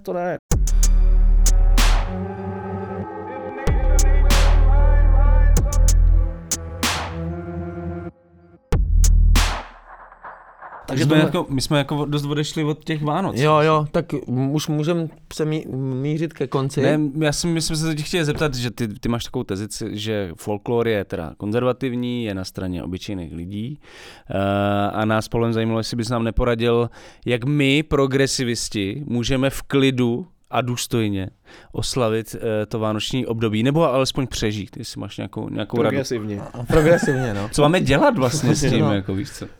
No tak jako tak jakou roli hraje rodina u toho progresivismu, jako, ale asi nějakou, jo. No tak jako třeba ten progresivistický folklor to taky řešilo, jako jestli existuje revoluční folklor, že jo, ale on je vždycky takový, jakoby, že hlavní funkce folkloru je prostě nějak jako stabilizovat tu kulturu nebo komunitu, takže když jsme všichni progresivisti, tak je to v pohodě, ten folklor je konzervativní v tom smyslu, že jako, konzervuje tu progresivismus, no, to se jakoby, jo, i ty vlastně, ten odborářský folklor, jak se zkoumal, že byl jako velice tak jako radikální v těch 60. letech, ale vlastně jako byl kohezivní sociálně. Jo.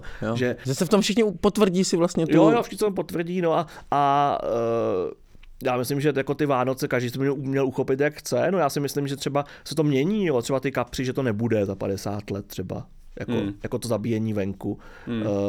A já myslím, že rozhodně, jako, co mi teda u těch Vánoc přijde jako takový, jako problematický taková ta křeč, že lidi mají ten stres, jako to, já myslím, že by i ty progresivisti by mohli jako nějak to uvolnit páru. Jako no, jakoby, nebo takhle jako říct vlastně, že to není tak tradiční a tak důležitý, abychom se tím jako stresovali. Jo, jakoby velká část nás jako to nevnímá jako svátek narození Ježíše Krista, jo, je to nějaký rodinný svátek. Zaplať pán Bůh. No.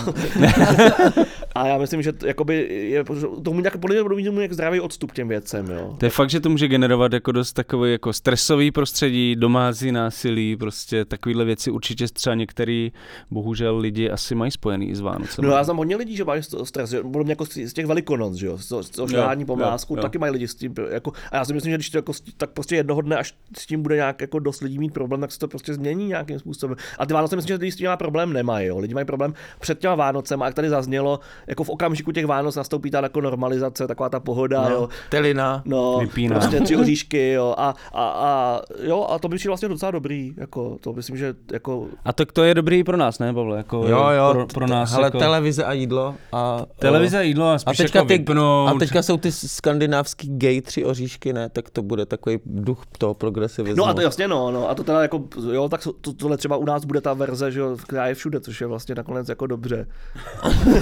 Ale ten Jiří se třeba na to má jiný názor. ten má na většinu věcí jiný názor, než no, my. ale jako ty lidi se neuvědomujou, že ty 3 oříšky pro Popelku toho Orlíčka z těch 70. let byly jako ultra progresivistický. A feministický. Ultra feministický. No ale proto se to líbí i v tom progresivním Norsku, že jo? Prostě, no, ale líbilo se podle mě i v těch tradičním Norsku, když tě nebylo tak progresivní. Než našli ten plyn, že jo? Protože předtím oni nebyli, že jo? A tak to už bylo po druhé světové, ne? Nebo kdy to bylo? No to Norsko, to je jako Norsko a Švédsko, to je jako Čechy a Slovensko, to je víc jako rurální, takový tradiční. Já vím, ale že našli tu ropu docela brzo. Asi jo, no, asi jo. Ale jako, Popelka byla na světě. Než ty peníze z toho plynu přešly do těch univerzit a ta společnost se mohla stát progresivní, tak to chvilku. Já myslím, že ty norský fondy je takhle, že to bylo později. To rozhodně, no, to určitě. Dobrý, tak je o Vánocích, trdelnících, křísení autentických tradic a obnovování dávných zvyků jsme si v dnešním kolapsu povídali s folkloristou a etnologem Petrem Janečkem z Ústavu etnologie Filozofické fakulty Univerzity Karlovy. Moc krát díky, že jsi za náma dneska dorazil do kolapsu a snad brzy zase někdy na viděnou nebo naslyšenou. Díky a měj se skvěle. Děkuju a hezké Vánoce. To je z dnešního vánočního kolapsu už skoro všechno. Ještě předtím, než se úplně rozloučíme, tak bych vám rád připomenul, že všechny díly kolapsu jsou zadarmo a v plné verzi dostupné na všech streamovacích platformách. Pokud kolaps pravidelně posloucháte a máte ho rádi, zvažte prosím naši podporu v aktuální kampani. Jiné Česko je možné na portálu darujme.cz, je aktivní ještě do konce prosince, do konce tohoto roku. Dost nám taky pomůže, pokud naše podcasty ohodnotíte nebo okomentujete tam, kde je zrovna posloucháte, a děkujeme samozřejmě hlavně těm, kteří nás už podpořili nebo kteří nás dlouhodobě podporují, protože bez vás by nemohl Deník Alarm existovat a tím pádem by nemohl nikdy vzniknout ani tento náš podcast. Mockrát vám za to děkujeme a teď už míříme k úplnému konci. Ze studia Mr. Vomba se loučí Jan Bilíček a Pavel Šplíchal. Mějte se skvěle a budeme se na vás těšit zase u dalšího dílu našeho podcastu Kolaps. Čau. Hezké Vánoce.